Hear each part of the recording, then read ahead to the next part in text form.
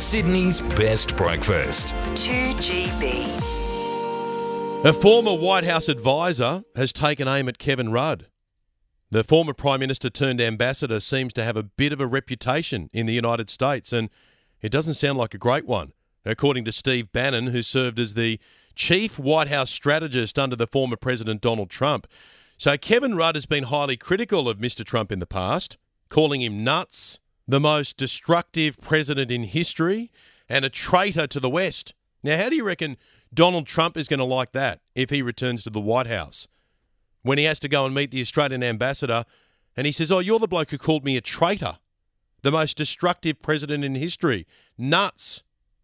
Well, that's probably what's going to happen, because it looks like Mr. Trump is going to be president again by the end of the year. And Steve Bannon says it'll be a rocky road for Mr. Rudd. This is what he's had to say on Sky News with Sharry Markson.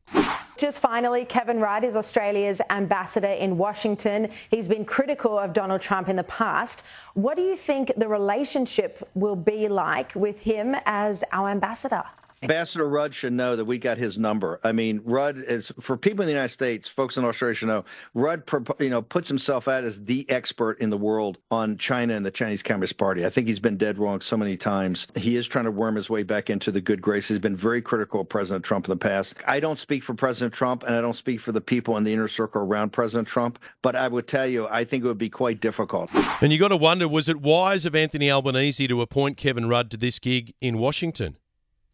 Well, yes, he's got the foreign policy credentials, but his past comments about a presidential frontrunner are damaging. And what happens if and when Donald Trump becomes president again? And the polls reckon that is going to happen. Anthony Albanese was warned not to put Kevin Rudd in the job, and before he became Prime Minister, Albo was rejecting suggestions that he was going to send K. Rudd to Washington. And then he won the election, and he did it anyway. Now, we spoke to Joe Hockey earlier, the former ambassador, and we asked Joe, is this going to be a problem for Kevin Rudd? Well, honestly, no. No, it isn't, because I know the work he's been doing with the Republicans and with the people affiliated with Trump. It doesn't surprise me that Steve Bannon's not one of them, but I know he's been speaking with people like Mike Pompeo and Robert O'Brien, because they tell me. And he's been very active on a number of things. And you'd expect me to be critical of him.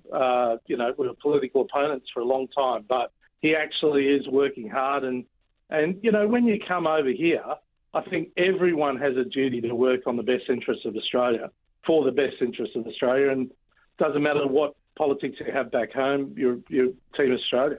So that was Joe Hockey. He's being diplomatic. But Steve Bannon says on Kevin Rudd, he's been very critical of President Trump, and now he's trying to worm his way back. Ambassador Rudd should know we've got his number. Take a second to leave a review and a rating. Now it's back to Ben Fordham.